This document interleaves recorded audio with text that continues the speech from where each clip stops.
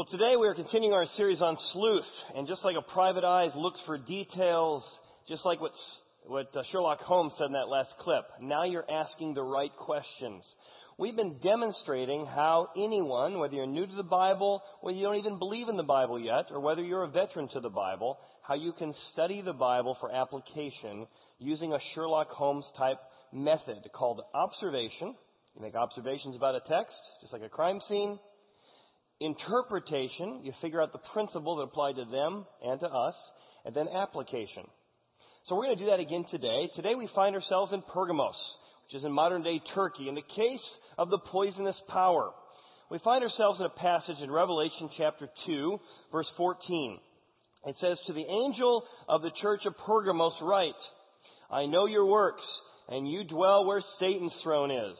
And immediately we all get nervous. Oh my goodness, it's spooky stuff. It's the old church lady. Satan made me do it. We're thinking of, red people in red pajamas and pitchforks. So let me try and help give you a historical perspective on this. And for many people, the idea of God's easy to believe. He's the personification of good. But for some reason, the idea of having a personification of evil is hard to believe. But that's really what Satan is. In Jewish and Christian beliefs, he's just a personification of evil. But there's some historic reasons why, in this particular place of Pergamos, in Exhibit A we'll look at, they called this where Satan lived. Let me show you a couple examples. This was a city of power in its day. It was a gigantic mountain, still is today, and I mean gigantic. You don't even get a feel for just how large it is looking at this photograph until you zoom in and begin to see it was a city of power, politics, influence, and had temples to almost every one of the Greek gods. In fact, if you look at it today, you'll see the ruins still remain of one of the largest amphitheaters in the world, looking down upon an entire city. There are temple remains still there today to both Zeus, Dionysus, Demeter. This was the meeting place of the gods. In its day, it looked something like this. Gigantic metropolis on the top of a mountain overlooking the community. You can see about 100 miles from the top of this area. It was a city of power. If you look at that top photograph there we're looking at, you'll see different temples up there. And one of them was a temple to Zeus. Now, to the Jewish people, Zeus was the bizarro version of God, where God revealed himself as a father who was faithful and kind and loving. Zeus, too, was the Greek version of a father, but he was like a deadbeat dad. He slept with anybody and everybody. He had people in and out of wedlock. He wasn't faithful. He had anger issues. He had a revolt with his father. He led a revolt against his father. It was just family dysfunction. So if Superman is the bizarro or good is the evil, for the Jewish mind, Zeus, the father of the Greek gods, was the personification of evil. So they would have called this area in Pergamos where Satan lived, because it was where Zeus's temple is, right at the top. In fact, they sold Zeus's temple. It now has been totally reassembled, moved from Turkey to Berlin. And here's what it looks like today. Those are actual people. That is the actual size of the Zeus temple that sat in the top of Pergamos. Which is why the writer, John, through the words of Jesus, says, "You live where Satan lives. You live in the area of the temple, the bizarro version of the Father God, Zeus himself." And it brings these pieces together. However, in the midst of that kind of religious oppression, you did not deny your faith, they said. However, he goes on to say, "I have a few things against you. Even though you're living in a tough environment, a tough time in history, you hold the doctrine of Balaam." And again, this is where many of us come to the Bible and go, it's just too much work. There's too much weird stuff. So I just want to make it real simple. Just occasionally when you come to a Bible, how do you download and figure out some stuff? So you come across a word like Balaam, and we gave out a website called blueletterbible.org. So if you go to blueletterbible.org, you can type in Revelation 2:14, which is where we find ourselves today. You'll notice that a toolbar shows up on the left-hand side. If you click on Tools, one of the tools that comes up is Cross-References. You'll see under the cross-reference, the word Balaam, it says, is back in the Old Testament in Numbers. So it's just click, click. So I don't know what the doctrine of Balaam is. And it says, well, go back and read Numbers 24. Since many of us aren't going to do that, let me tell you the story. Because if you think the Bible's boring, you've missed out if you haven't read the story of Balaam. So here's what happens. We have 3 people lusting after power in a powerful city, way back in the time of Numbers. Balak wants to conquer the Israelites, but he's afraid they have God on their side. In his lust for power, he says, I am going to hire one of their prophets, Balaam, as a mercenary to come and curse them so that they will feel like God's not with them. So Balak calls Balaam aside and says, all right, here's what I want you to do. I'll pay you lots of money if you will curse all your people. I don't know, I like money, but no, I can't do that. I can't go all the way and curse everybody. All right, Balaam, how about this? How about if I just get a small group of them together, like the military commanders, and you curse just a little bit of them? If you're not going to go all the way, at least just step over the line. How much money? No, I don't think I can do that either. Okay, well, tell you what, I'll pay you. If you're not going to curse all of them or a little bit, at least stay neutral. Just don't bless them. All right, let's be neutral about the situation. Well, no, I really need to do what God wants. Well, apparently he changes his mind because he's on his donkey. Balaam's on a donkey, and he's on his way, apparently to go curse the people, because his donkey rams him into a wall. Boom! He's like, what is wrong with this donkey? But a good donkey goes and rams him against the wall. And he starts hitting the donkey. Wham! Wham! Wham! The donkey turns and starts talking to him. And he says something like, hee-haw, haven't I been a good donkey? Why are you hitting me? What in the world? And God opens his eyes and shows that there was an angel there that was about to, kill him because he was on his way to curse his people. And again, for many of you, like, another reason I don't believe in the Bible. You got talking donkeys. This is crazy talk. Well, first of all, isn't the Bible fun? I mean, where do you get this kind of stuff? Let me tell you why I don't have a problem with that. But you might, and that's okay. If the Bible really is what it says it is, a historic account of a supernatural God encountering with history, isn't it logical that an all-powerful God should be doing all-powerful things? I mean, if you read the Bible and you found out there was nothing supernatural in it, and it claims to be the work of a supernatural God, I'd say, what happened? Why can't this God do anything supernatural? It's actually logical that a supernatural God would do supernatural things. The second thing is there's some Jewish humor going on here. Because if you look at the previous chapter in Numbers, God has commanded Moses to speak to a rock to provide water. But instead he gets mad and he takes a stick and he hits it. So here we have a Jewish leader who can't speak the way God tells him to. And the next chapter we have a donkey who can speak. Which is sort of a Jewish way of saying even a donkey can speak and do what God wants, but Moses couldn't. So there's some Jewish humor going on here. There's some philosophical pieces, but that's what's going on. So Balaam turns to Barak and says, listen, I'm not going to do it, but I'll tell you a way you can get God to curse the people for you. That group of people are really given in to lust. Hire some prostitutes from Moab, have them go down, and they'll end up cheating on their wives and sleeping around, and God will curse them for you. That's exactly what happens in Numbers. They not only have this giant orgy, they have it in the sanctuary called the tabernacle all night long, and God, sure enough, curses them for it. All that is what you would read if you were in Numbers, which is what he's referring to here. Now, why is that important in Pergamos?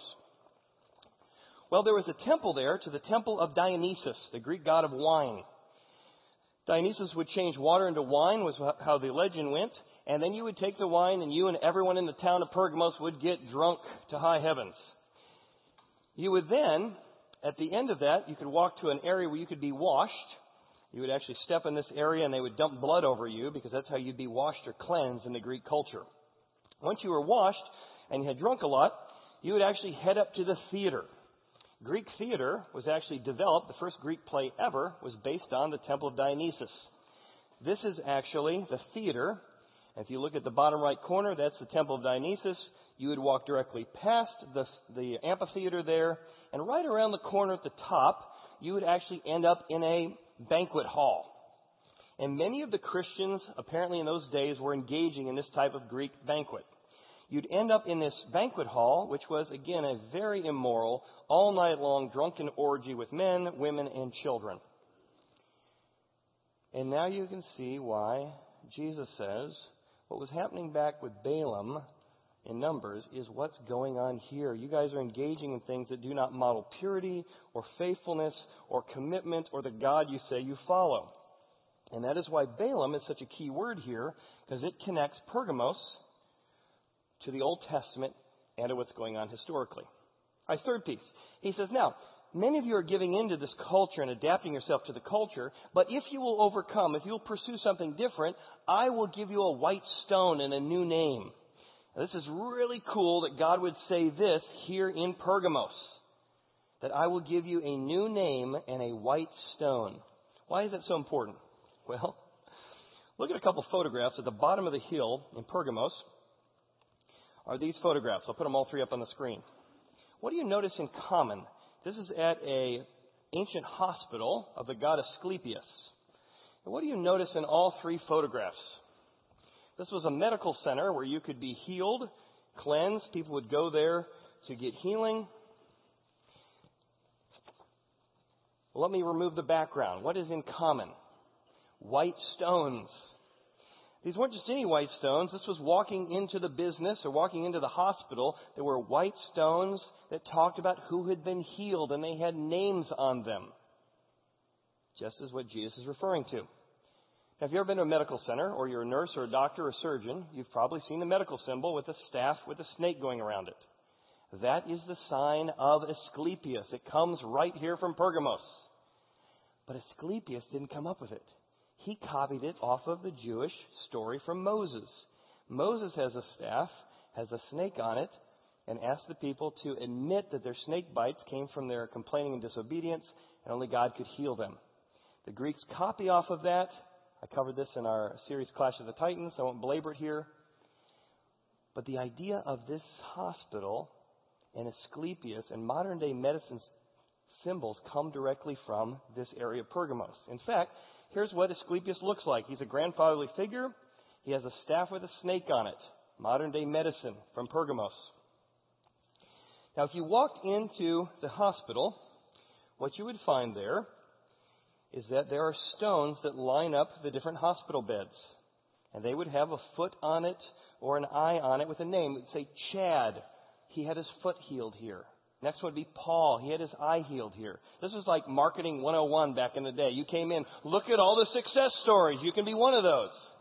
And Jesus says, you live in a town when people get white stones and get their names on it.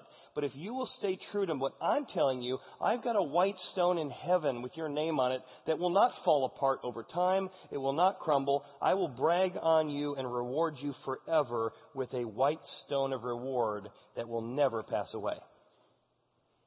And that's just 3 words in that passage.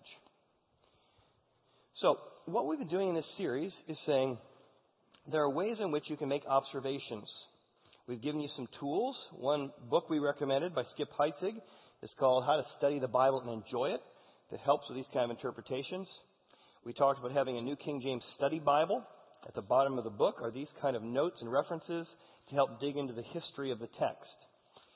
There's also another book that we make available called Fast Track Bible, and this is a way to read the entire Bible in 90 minutes to understand how it all fits together. So those are all available if you want to make some observations. Now we're going to move to interpretation. Interpretation is where we try and figure out, okay, that's what it meant for them in their town. What does it mean for our town? What is the principle that applied then that also applies now? So let me pull the text up, and I'm going to show you what I got the principle out of, and then we're going to finally get practical. So here's what it says in the passage. Next slide. Next slide. You dwell where Satan's throne is, the home of Zeus, and you hold fast to my name, but you didn't deny my faith. They're actually staying strong. Nevertheless, I have a few things against you. Because you have there those who hold to the doctrine of Balaam. You're not being faithful to your spouses and to the idea of commitment in your sexual ethics. But to him who overcomes these temptations, I'm going to give him a white stone, and on that stone a new name will be written, which no one knows except him who receives it. So my principle here for interpretation that applied to them there and to us now is, don't compromise in a city of power, because God will give a reward to those who overcome the temptations of lust, power, and greed. And now we move into application. So again, for most of you who haven't been part of this series, this is how a typical sermon would start. Today we're talking about the case of the poisonous power. Power, in its many forms, and lust after power, has a tendency to affect folks. Haven't you gotten a job or had a colleague did a job, and the whole time they complained about the supervisor, right? How he was using his power and not doing the right thing. And you said, or they said, when I'm in charge, I'll do the right thing. And then they got in charge, and they realized if they made that decision, they would maybe lose some perks or lose some influence. And so they were so scared of losing their power, they didn't do the things that got them their power. And they became ineffective. Or think about with your kids. They're playing on select soccer league. You got the guy who's the star forward. I played soccer as well. We had a kid just like this on my team. He dribbled great, but he always wanted to be the glory hog and kick the ball in because he wanted to be celebrated. So it was always easy to pass. Right now he could get an assist, but he didn't want the assist. He so wanted the glory of the power of being rewarded that he just would get the ball taken away from him and away from and away from him because it was all about himself. In his lust for power, he didn't do what was best for the team. How many marriages become a power struggle, right? Withholding affection, playing games, manipulating, lies. It's all about who has power or dominance. And that power struggle begins to wear and tear people apart. Think about politics. How many people promise certain things in politics and then they get into power and it's like, what happened? What happened to your integrity? What happened to those decisions? What happened to those principles? That's what was happening in this city of power. You see, what happened is, the principle is, we often compromise to keep our power. Oh, no, I can't do that here. I can't do the right thing here. Because if I did the right thing here, I'd lose my influence and power. So we compromise to keep our power. But see, God gave you your power so you would not compromise. We compromise to keep our power, political power, relational power, business power. We start compromising because we're so scared of losing our power. When God put us in our place, God put us in this sphere of influence so that we would not compromise.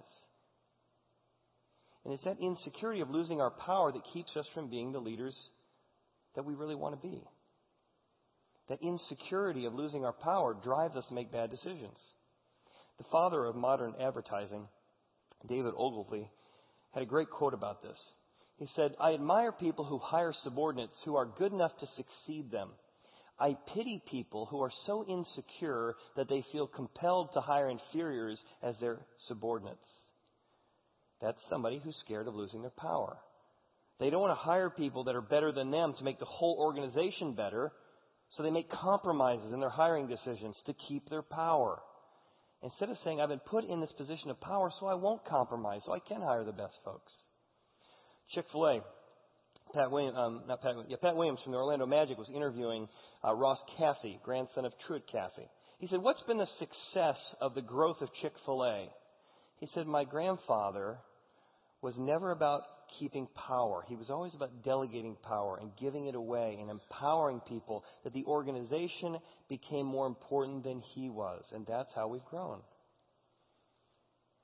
Here in Pergamos, we have 5 temptations, 5 T's that the people walk through to compromise their power. The first T is what I'm going to call tolerating stumbling blocks.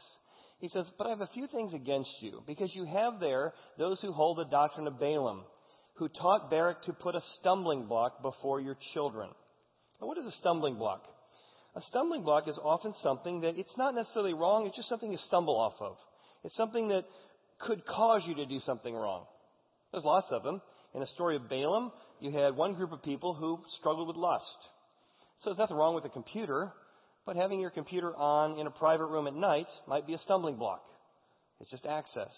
You might have tendencies in your family toward gambling or toward alcohol. Even if you don't give in to it, you drive past the bar rather than taking a different way home. It's a stumbling block.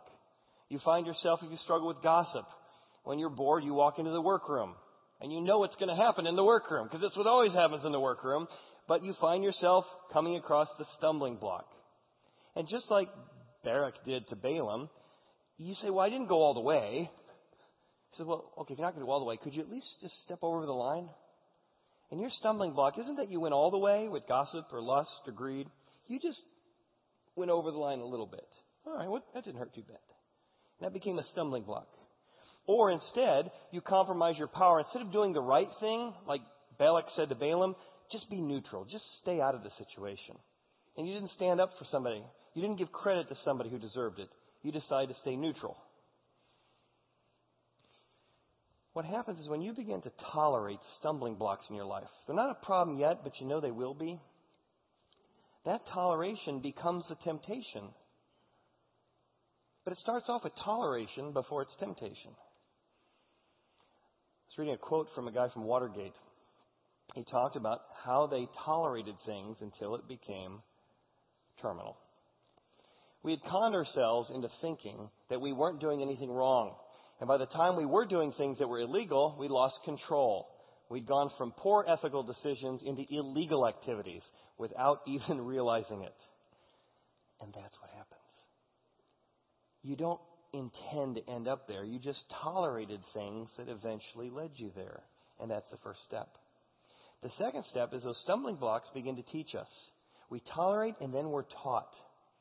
He says, I have a few things against you. Balaam, who taught Balak to put a stumbling block before them. See, Balaam said, I'm not going to be involved, but hire prostitutes. Send them there. They'll take care of it. Now, here's what that principle is for us. When temptation comes our way, we should be talking to temptation. That might sound weird, but you talk to temptation. You say, no, that's wrong. That's a lie. No, it will hurt me. No, it will have consequences. That's when you're teaching temptation.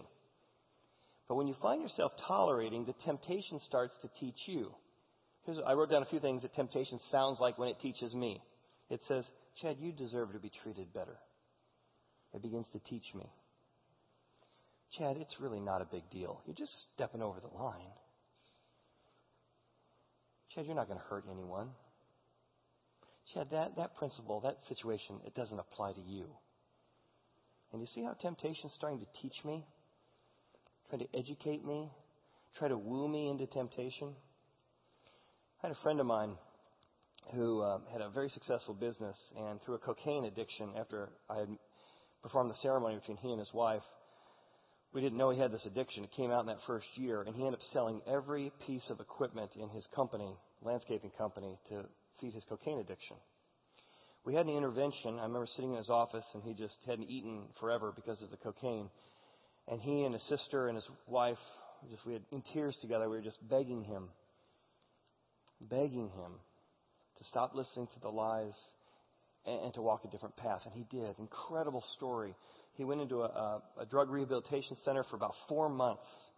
And then it was time. His wife was coming to a Bible study for the first time. She didn't believe in the Bible, but she came and found a God of forgiveness and power. During that time, her husband was in rehab. He then came to a point, he graduated the program, he was going to move back home. And as I was talking to him, he says, I can't come home yet. I said, why? He said, because even if I'm not going to do drugs yet, when I drive down certain roads, I have a pre-high. Because I remember driving down that road on my way to getting high, and I get a pre-high on my way to getting high. He said, those are going to be stumbling blocks. I'm not ready yet. And he had to slowly walk himself and see his weaknesses. He said, temptation's still teaching me. It's still too strong. I've been doing this since I was 13. I need longer to learn how to talk to my temptations instead of allowing my temptations to talk to me. So we tolerate, we're taught, and then I think this is where I find myself getting in trouble. I tiptoe into unwise circumstances. It's not wrong. It's not wrong. It's nothing wrong. It's just unwise. And so we tell ourselves, well, it's not wrong, and we find ourselves tiptoeing into unwise circumstances. And this phrase used here in Revelation is important. It says, you've been eating things sacrificed to idols and to commit sexual immorality. Now, there's a difference. In another book written by Paul, it talks about food that is offered to idols. When you came into a marketplace, you would offer your sacrifice saying, hey, this is Zeus's temple. If I'm going to be selling stuff here, I'm doing it on behalf of Zeus. And Paul said, listen, Zeus isn't really anybody. You can offer it and saying, yes, I'm here doing business as a Christian or as a Jewish person in a marketplace. He said, so it's offered to idols, it's okay, but don't use food that's sacrificed to idols. And what's the difference? Well, to be offered to an idol was done in the marketplace. When it was sacrificed to an idol, you actually came into a back room where the gods were, and it was basically a sexual orgy that went on. So he said, listen, don't go there. Well, I'll be fine. I'm strong. I won't give in to it. Right. He said, stay away from unwise circumstances. Don't go in there where they sacrifice to idols. You can offer to idols outside where everybody's around, but don't go into the room where they sacrifice to idols. And I think for many of us, we need to say, what are the unwise things that I find myself tiptoeing into? For me, I have lunch with people of the opposite sex, but rarely. Because I want to feel very nervous when I'm even having lunch with somebody of the opposite sex. Because I want to get nervous then, long before the other stages of attraction. That's just me. And that's maybe an overreaction, but for me, I don't want to put myself in an unwise situation. For some of us, we've been texting or we've been Facebooking with an old friend. Facebook's one of the number one causes of divorce today. And you find yourself in the middle of a conversation, and you find yourself just connecting with old emotions and old passions. Or this person just happens to be a better communicator than your spouse.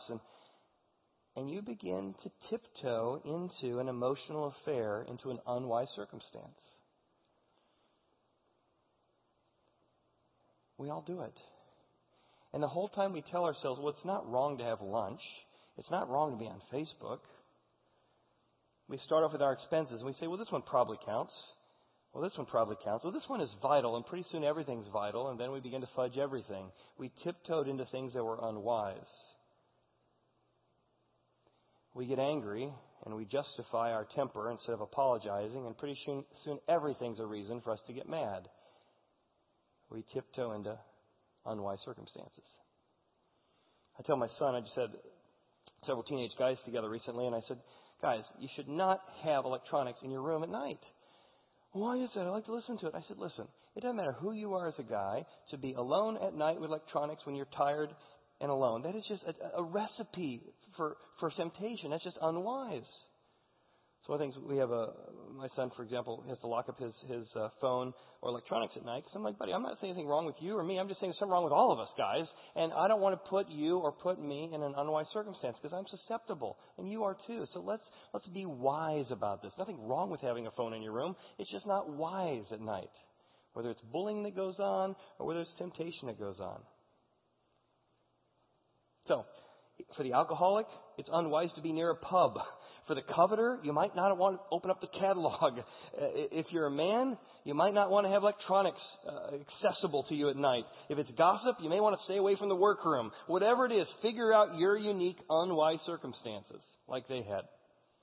The next thing they did, stage 4, is they began to tell their mind that God won't mind. Thus you have those who hold the doctrine of the Nicolaitans, which I hate. Now, we learned 2 weeks ago that Nicolaitans comes from 3 words. It's a coded word that means Nike, to dominate, the tan, polis, people, to dominate the people. So God does not like a dominating attitude. And we begin to say, well, God wants me to dominate because that's what leaders do. That's how you're supposed to parent. And we begin to tell God, we tell our mind that God won't mind our belligerence or our arrogance. But He does mind. In fact, this is Jesus speaking. He hates that kind of attitude. But the Nicolaitans also said that when you came to make a vow, you could sort of cross your fingers and say, well, I don't really mean this, and God would forgive you. Their word didn't mean anything. Their integrity didn't mean anything. That's what happens when you tiptoe into temptation. You get to the place where you start saying, well, God won't mind this. He doesn't care what I do with my body. He doesn't care what I do at business. He only cares if I go to church and ask forgiveness. As long as I put in a check, it doesn't matter what I do the rest of my life. God said, no, you're missing out. I care about everything. I want you to live the abundant life every moment of every day. You've bought into a lie of Balaam, of Pergamos. You're tiptoeing your way and you think it's going to lead to pleasure in life. It's going to lead to destruction. And so I'm begging you, come back. And stop telling yourself, stop telling your mind that I don't mind. I do mind. Not because I'm mad, but because I love you. And that is not going to lead to what you think it's going to lead to. Come back. There's forgiveness. Come back. There's grace. But more than that, there's some leadership. I can say, well, don't go, no, that pain, don't go down there. That's not good. In fact, the guy that the movie The Wolf on Wall Street was inspired by talked about he began to tell himself, probably not that God wouldn't mind, but that the FCC wouldn't mind, that integrity wouldn't mind, that the American government wouldn't mind. Look what he said. I offer it to you in a voice that was playing inside my head at the time. It's an ironic voice. a glib voice, a self-serving voice, and at many times a despicable voice. It's a voice that allowed me to rationalize anything that stood in the way of living a life of unbridled hedonism. It's a voice that helped me corrupt other people, manipulate them, and bring chaos and insanity to an entire generation of young Americans. And yet many watched the movie and went, wow, I'd like to be like the Wolf on Wall Street. My daughter's in college. They had a group came to do a college demonstration. They said, we're just like the Wolf on Wall Street, only with less drugs. And the kid's like, oh, I want to work there. When even the guy the story's based on said, no, this is a tragic tale of what happens when you start telling your mind that God won't mind. But there's a reward for those who choose to overcome, who choose to look at these stages and think, wow, I'm on stage 2. Ooh, wow, I'm starting to fiddle with stage 3. See, the 5th stage of compromise is that you begin to trade now for later. Compromise is always about that. You trade now. Oh, I get a little pleasure now. I get to gossip about somebody now. I get to lose my temper now and feel that adrenaline rush. There's a benefit now, but I lose the later. The benefits of a commitment of a long-term marriage. The benefits of a relationship where I forgive and I humble my pride. I always sacrifice now for later. And Jesus says, hey, if you want a white stone down at the bottom of the mountain that's one day going to crumble and people are going to come by and see it and it's going to sort of, I guess I see their name in there, you can have that. You can have people clap for you now, cheer for you now. Wow, look at your power. Or you can do what's right, and I'm going to give you a reward later that is far better. I'm going to give you a name. I'm going to give you a white stone that is permanent. I'm going to reward you with something that rust cannot destroy, that moth cannot eat. I have a reward that's better than a trophy. It is a personal relationship that you and I, when I present this reward to you, this white stone to you with your name on it, it's a reminder of those days that you said, oh, I was so close to giving in, but I chose to be faithful. I was so close to temptation, but I said, God, I'm going to trust your way is better. It doesn't feel better right now. And I'm going to wrap my arms around you. And I'm going to say, I saw those moments of integrity. And I'm going to reward you. And that reward is going to be so high, you're going to say, I'm so glad I waited for the bigger reward. Because it's personal. I got this reward last March. I spoke at a mayor's prayer event in St. Louis. And they gave me this award, and it's got my name on it.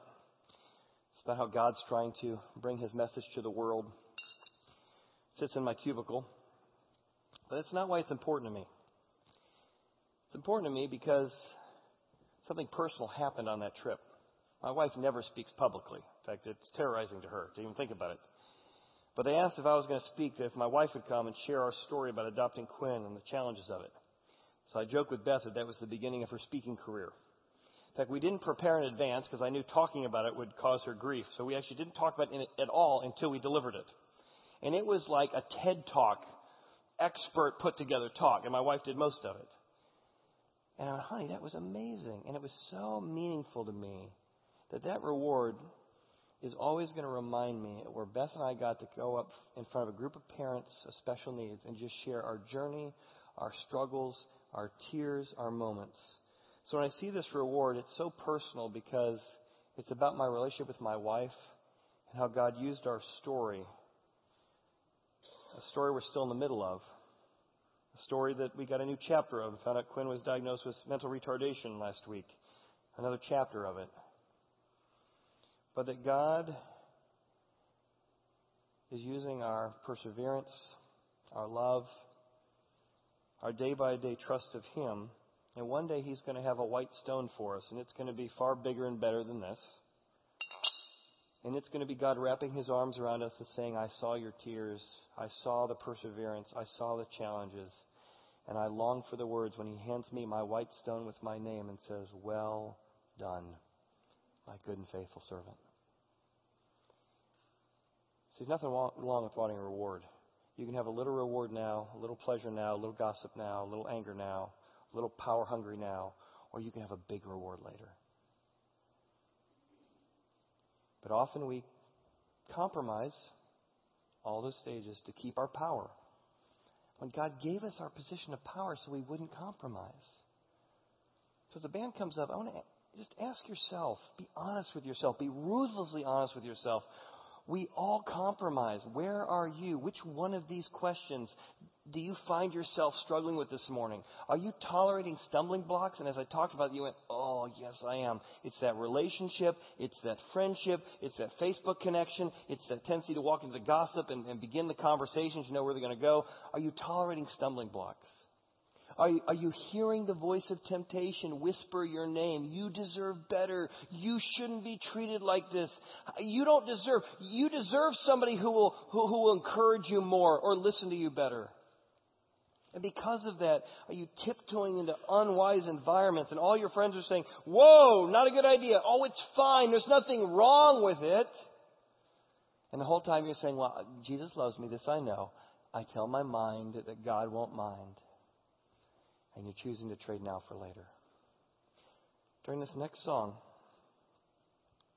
I want you to ask yourself, God, where do you want me to stand? Stand strong, to ask for forgiveness, to come back and find that you are the one that can give me the strength I need to overcome the compromises I'm being tempted by. You know, my problem is not I need more willpower to be able to stand. My problem is my willpower runs out. I need access to somebody else's willpower. When you read the story of Jesus, and whether you believe it or not, I encourage you to read it, because you see Jesus is able to stand against temptations that other people fell into.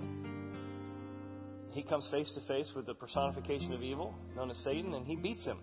He stands. He's on a cross. He could have come down at any time he had the power to, but he stood there, and he stood the test because he loved us. He tells his Father, not my will, but yours be done. This is a guy who knows how to stand. He's got conviction and power. And if you need, not just to say, well, I'm going to try harder. You need someone living in you who knows how to stand. He's got a track record. And wherever you are on your journey, his arms are open wide and say, hey, I know you don't have what it takes. I do. Let me come live in you. And I've got a trophy for you with your name on it. So I just lead you into prayer. If you want to bow your heads with me, maybe you just want to confess that, God, I am compromising. Maybe you want to tell him where.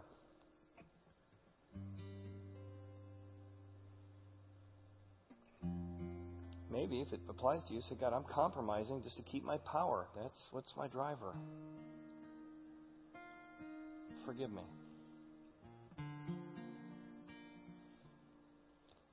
I need your staying power. I need your willpower. I need your conviction. I invite you to come and take over the controls of my heart, my eyes, my hands, and my mouth. I want to start trusting you.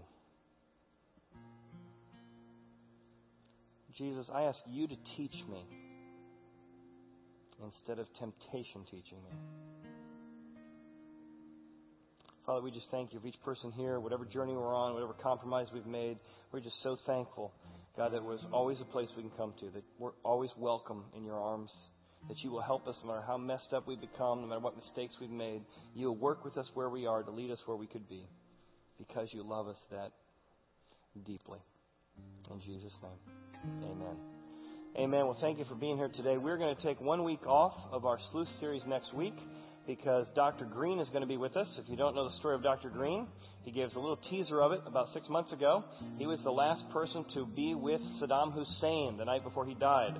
So he is going to describe what it was like to be in a room with Saddam Hussein and what that was like and the questions he asked and the things he learned. So that is next weekend, all 4 services. Dr. Green will be with us, sharing his story of what it's like to be with Saddam Hussein for an evening of asking questions. If you came prepared to give, there's some offering boxes on your way out. If you're new to the church, we'd love to say hi. Third door on your left is the hearth room. We'll see you all next week. Thanks again.